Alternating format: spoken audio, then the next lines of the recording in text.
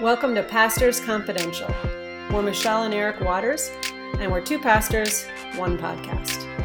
On each episode, we'll be answering one of your questions about God, the Bible, faith, and life. We're so excited you're joining us. Hi, I'm Michelle. And I'm Eric. And we are back with Pastors Confidential. Yep. Still in a series about the Holy Spirit and the fruit of the Holy Spirit. Yep, and we're kind of getting to the end of it. We are. Yep. Today we're going to do faithfulness. Mm-hmm. We will do self-control after that, and that will wrap it up. Yeah, and then after that, do we know what's going on? I do. You got some good ideas, but I have one good idea. so you'll just kind of let me know when we Well, get there. we got to flesh it out a little bit. Well, we'll Okay. talk after this. All right. Or sometime soon. But we have a couple weeks for that. Yeah, we do. Yeah. But the biggest news, as you've seen, is we are getting a dog tomorrow. Hooray! Yep. Yes, when you hear this, I guess, because we're recording Sunday evening, Uh-huh. it will be Monday, and we will be getting the dog. Yeah, probably right about that same time, too. Something like that, yeah. That's pretty awesome. Yeah, It's been a long journey. I really hope so. Yes, this is a journey of faithfulness. Yes, it is, because we've been married for how many years? 23 plus. Yeah, and so how many years have we been looking for a dog? Like a week. No, like 23 years. Oh, Yeah, right. yeah. Okay. Yes, I realize that. Uh-huh. So you were faithful. I was very faithful to my wife first and foremost. Mm-hmm. But then, faithful to this dream. I mean, Well, you haven't wanted a dog since I have always I mean, wanted I a know dog. you've always Yep. had a dog, but when we were first married and having babies, you didn't want a dog necessarily, did you? Well, I wouldn't have objected if we had one. Oh, Yeah. well, yeah, I don't know that you said that too much, but okay. Well, anyway. But yes, yes. So, what happened to you to what flip switched in your mind that you decided, okay, this is the time? Probably just this crazy world we live in. I figured Jesus is coming back, so let's get a dog. It'll probably be only a week, and then we can all be in heaven. Sounds like something the Apostle Paul would say. Right? I just don't think it's going to have to last that long. No, I'm just kidding. Well, that might be part of it, to be honest. But there's a lot of pandemic puppies. Yeah, a lot of them. Yeah. And we were fortunate. So you want to tell us a little bit of the story about how we got the dog? Yeah, we'll do it real quick because a lot of them heard. But anyways, no, the kids have wanted a dog. They used to ask all the time. I used to say when we were done having babies, we would have a dog. And we actually had babies for quite a long time. Yeah, kind of a lot more than we thought. Yeah. And then that kind of wore off. Like the girls, one of our kids got bit by a dog in Ohio. And so they all kind of turned on that idea, et cetera, et cetera. But in the last couple of years, it's been a re-push from the boys especially. Yeah. So, I don't know. It just, the world has come together in a perfect storm, and here we are. Yeah, and Sophie and I, she's of course our oldest. Mm-hmm. She and I were talking that for the other kids, instead of getting them a dog, we just kind of get them a younger brother or sister. Like, so for the longest time, instead of getting a puppy to play with, we would just get another baby. Right. But then that's been 8 years since that's happened. Yeah, so 8 years, it's kind of high time for a puppy. Yeah. So anyways, we get him tomorrow. Tonight we are voting on the name. Mm-hmm. So maybe we'll update you on that tomorrow. Tonight at around 9:30 after we watch a family movie night, we are going to vote on a name. So if we all survive that's going to be very interesting. Yeah, it should be, but we'll get it done. Yeah. Can I tell them my really cheesy name? As long as we're not going to use it. What's your cheesy? Oh, So you already did that. Okay, well, I'll tell those anyway. So here's the thing. I've always wanted to name a dog Peeve, so I could introduce it and say, here's my pet Peeve. That is Thank so you. horrible, Thank and you. you already put that on I Facebook. love it. So I love it. Goodbye. Okay, let's talk about faithfulness. Okay. All right. So I have always had faith. I don't remember a time in my entire life when I didn't have faith. I mean, I probably doubted here and there, and I kind of claimed it as my own as a teenager. But I don't remember ever a time where I literally didn't believe in God. Now, that's not true for you. Oh, gosh, no. I mean, the first 22 years of my life, I didn't believe, and I was very convinced and adamant in the fact that I did not believe. Yeah. Right. So I guess the question is, how do we get faith, right? And that's a question a lot of people want to know about. As Christians, we believe that the Spirit gives you faith. Right. You can't come to faith without the Spirit. So talk a little bit about that. Yeah, well, ultimately, there are things you can do. And so you can research these things, you can ask, you can pray, you can question, you can read the Bible. Which is what you did, Which is right? exactly what I did, right? That there are things you can do when you're on that journey of faith. But really, it's when push comes to shove, faith is a miracle. Faith is a gift of God. It's only by the grace of God that we are saved, and that means by the grace of God we are given faith to believe in Him and to hold on to that gift that He is offering to us. The Apostle Paul talks about how no one can say that Jesus is Lord except by the power of the Holy Spirit. Right. And then elsewhere in Ephesians, this is what we're studying in a Bible study, you and I. And in Ephesians, he talks about it. Once you were without hope, you were lost, you were aliens, you were dead. And, dead men tell no tales, dead men have no faith. And so you spiritually were dead before we come to Jesus.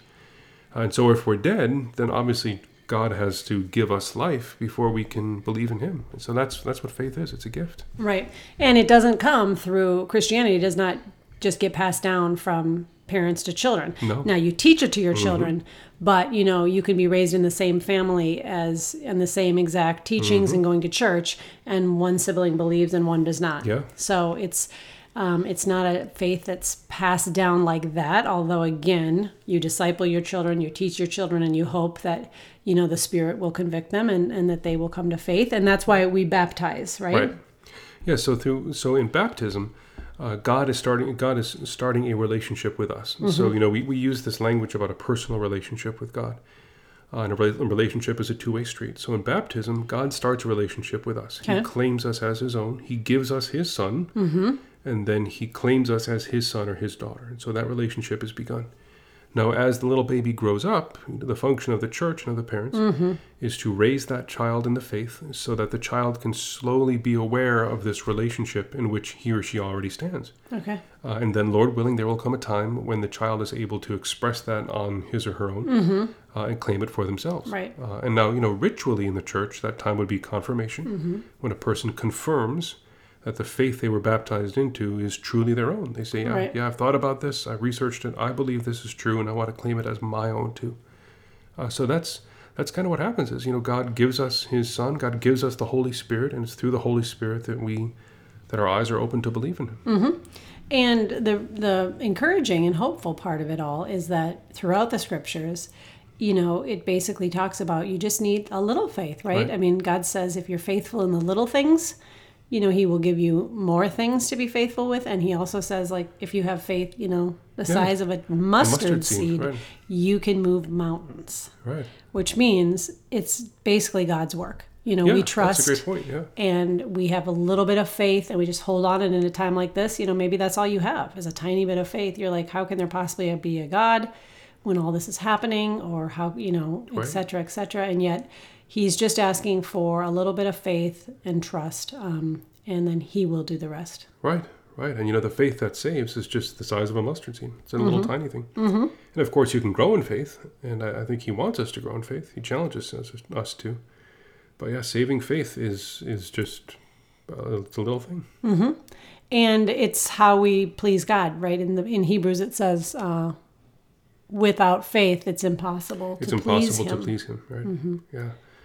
Yeah, and so which, by the way, doesn't mean that all those with faith please him, or that none of those without faith are there, therefore under his indignation and scowl, but just, it is by faith that we are brought into a right relationship with him, that we recognize God for who he is. Yeah, and to grow that faith, the scriptures say we need to fan into flame the gift we've been given, and the gift they're talking about there, I think it's in Timothy, maybe, is faith. Yeah. So fan into flame the gift of faith. And we do that by remembering what he's done for us. And, you always teach about keeping a prayer journal for that very reason, writing down the things that maybe you're praying about and then you feel God answering and you write it down. And therefore, you're able to fan into flame the faith. If you have a little faith, it can be fanned into a greater faith. Yeah, and that's an important thing to do, because if you stop those billows working, it's very easy for the faith to go out. Right? Exactly. And so you got to keep it pumping week after week. Yeah. Which is really that's one of the main functions of worship, right? Is that as a worship community, we gather together. It's an act of love. Worship is how we love God. It's an act of love. It's an act of obedience, but it's also an act of how that faith is tended and flamed week after week. And so, you think through the worship service, we begin by making the sign of the cross, which is we remember our baptism, that we've been marked with the cross of Christ forever. We confess our faith in the creed. We hear God's word. We respond to it with prayer. Right. And these are all ways that we exercise our faith so that it doesn't atrophy and grow weak. Right. And that's how we can also teach our children. If you remind them to give thanks for the good things. Today, Matthew and I were walking up to the pool. You guys were already there, but I wasn't really convinced I was going to swim today. I've been doing a lot of that. And so Matthew and I just decided to take a walk. Well, as we're walking past the school, he remembered his friend Ford, who he hasn't seen since the end. So he asked me to text and see if, his friend is going to go back to school in person, all this, since we have a choice. So we ended up texting. The dad ended up saying, actually, we're at your pool right now. And Matthew and I were almost there on our walk. And Matthew said, this has been the best week of my life. It started with, he got to go to flag football on Tuesday. They've been out of sports for a long time. And then on Wednesday, we had this amazing wing fest at our neighbor's house, National Day of Wings. I don't know. Don't ask about it. But anyways, that was one of his things he said was the best. Then he got told that he was getting a dog the next day. And then he got to see his friend Ford today. So when he said all that, I said, Matthew, you need to remember that that's all, a gift of God. And he said, thank you, Lord. He was so happy in his little way. And that's one way that we fan into flame the gift. That's a very important way. Absolutely. It's very, very important is to give, to see and give thanks when God moves in your life. Right. Absolutely. And that's kind of a big thing now, this whole gratitude. We talked about that, gratitude journals and daily practices. It just really helps you not be anxious in times like this, just to continue to give thanks. Right. And we've talked about that already. We have. And it's a very important thing to do. Yeah. So I wanted to take a little theological turn, if I could. Okay, because I like theology. And so faithfulness is one of the fruits of the Holy Spirit. And that's because God himself is faithful. So this is from the book of Deuteronomy. And so, the Lord is, the Lord has called his people up out of Egypt. He's made a covenant with them. They're about to cross over into the promised land. And Moses gets up and makes this long speech. Long speech. But one of the things that Moses says, this is Deuteronomy 7, he calls the Lord a faithful God who keeps covenant and steadfast love. Okay. And that's who God is, right? God is faithful, is that he makes a promise. In this case, he made a promise to the people, the Hebrews, the children of Israel. And that promise was itself the result of an earlier promise that he had made to Abraham, Isaac, and Jacob. So he's a faithful God. He makes promises. And he keeps them. And so this is part of God's nature. It's part of God's character. Is that when he says he's going to do something, by golly, he's going to do it. So that's who he is. Unfortunately for us, one of the things that God is faithful about is overlooking, forgiving our sin, and redeeming us from it. Right. And so this is from the first letter of John. Not the first chapter of the Gospel of John, but the first letter of John. Okay. And it's something that we confess every single Sunday in church. We say, if we say we have no sin, we deceive ourselves and the truth is not in us. But if we confess our sin, God is faithful and just to forgive us of our sin and cleanse us from all unrighteousness. So he's just, right? He doesn't turn a blind eye to our sin. He doesn't say, oh, no big deal. No, he's just, but he's also faithful to forgive us of our sin. Yes. And then to cleanse us from it, to wash us free from it. So that's one of the things that God does for us. His faithfulness is that when we turn to him, he accepts us, so to speak. He calls us back. Another passage. This is from Paul's letter to Timothy. It's a very famous passage. It's kind of this stair step thing. Oh, where'd it go now? I think it's in 2. There it is. 2 Timothy. And Paul says this: the saying is trustworthy. If we have died with him, we shall also live with him. If we endure, we will also reign with him. If we deny him, he will deny us. But if we are faithless, he remains faithful, for he cannot deny himself. Oh, wow. And that's it. That, even though we can be faithless to him, God is always faithful to us. And for the sake of that faithfulness, he keeps his covenant. He keeps his promise. And then last point, Book of Lamentations, this little itty-bitty book in the middle of the Old Testament. It's only 3-4 chapters long. Most people just flip right over it. It's a very hard book to write, because it's Lamentations, right? And so it's a poetic description of the city of Jerusalem mourning because all of her children have gone off into exile. So it's a really, really heavy, heavy book. But in the midst of this mourning and this dirge comes this one beautiful verse: great is thy faithfulness, O Lord. Your mercies are new every day. So even in the midst of this confession, that the city of Jerusalem realizes, we are getting what we deserve. God sent us prophet after prophet. We would not listen, and now we are getting what we deserve. And woe is me, wretched man that I am. Right. And yet there's this ray of hope. But great is thy faithfulness, O Lord. Your mercies are new every day. And that's what the person holds on to, is that God is faithful even when we are faithless. When we're not. And for his sake, God will lead us and call us back. Right.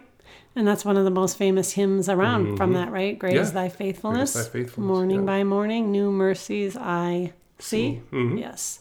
Yeah, that's a good one. Yeah. Yeah, well, you made the point that when God says he's going to do something, he does it, right? The scripture says he sends out his word. It does not come back to him in vain. And, he says he's going to send his son again.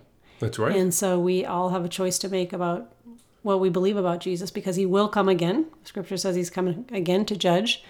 And so he will come again. And so God is faithful. He will come again. And it's up to us to kind of determine how we're going to deal with that. Yeah. Well, I think all of us, there will be an element of I would say terror, but that's such a politically rooted word. Yes. An element of fear. Fear. For all of us, because we're about to face God, we're about to face the Judge of the earth. But for those of us who have faith in Him, those of us who believe in Him, there's also joy. It's one of them. I think in the Gospel of Luke, Jesus says, "And when you see the Son of Man coming, stand up, for your redemption is drawing nigh." I think it is this Luke. wonderful image that when the rest of the world finally realizes, "Oh boy, I had a whole lifetime and I blew it," that you have the redeemed standing up because they know that their redemption is coming near. It's a wonderful image. And that's a good point. It does say in Scripture that everyone will know, right?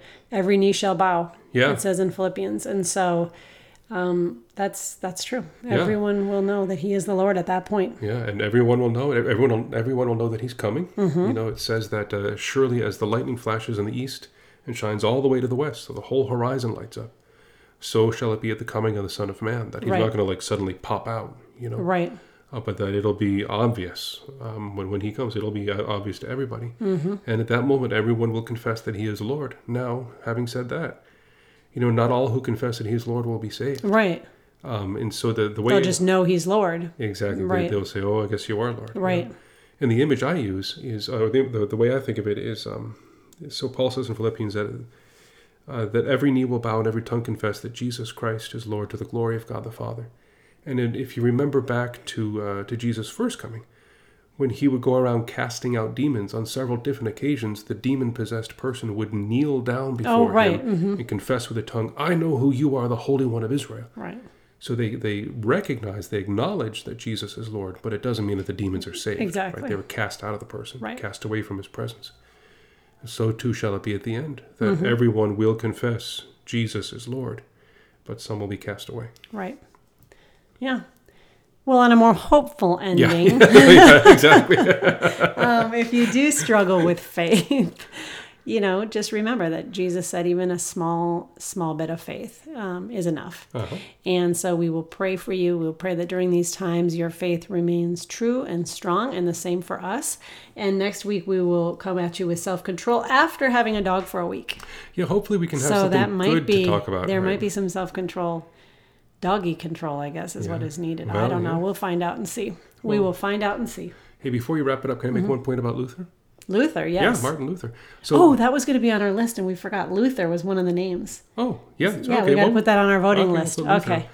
So one of the reasons I love Martin Luther so much is that he had a bead on God's faithfulness like no one else before or since. Okay. The Lutheran Reformation essentially came down to this insight that Luther, no matter what he did, no matter how hard he tried, he was always faithless, and he was always going to be faithless. He could never, by his own strength or power, do what God asked him to do.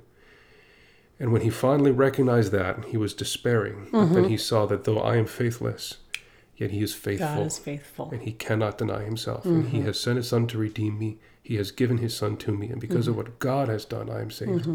And when Luther finally allowed himself to believe that, it was like the heavens were open, and he realized that we're saved. We're saved by faith. Right. Not by anything we do, but by what God has done for us. Right. Amen. Yeah.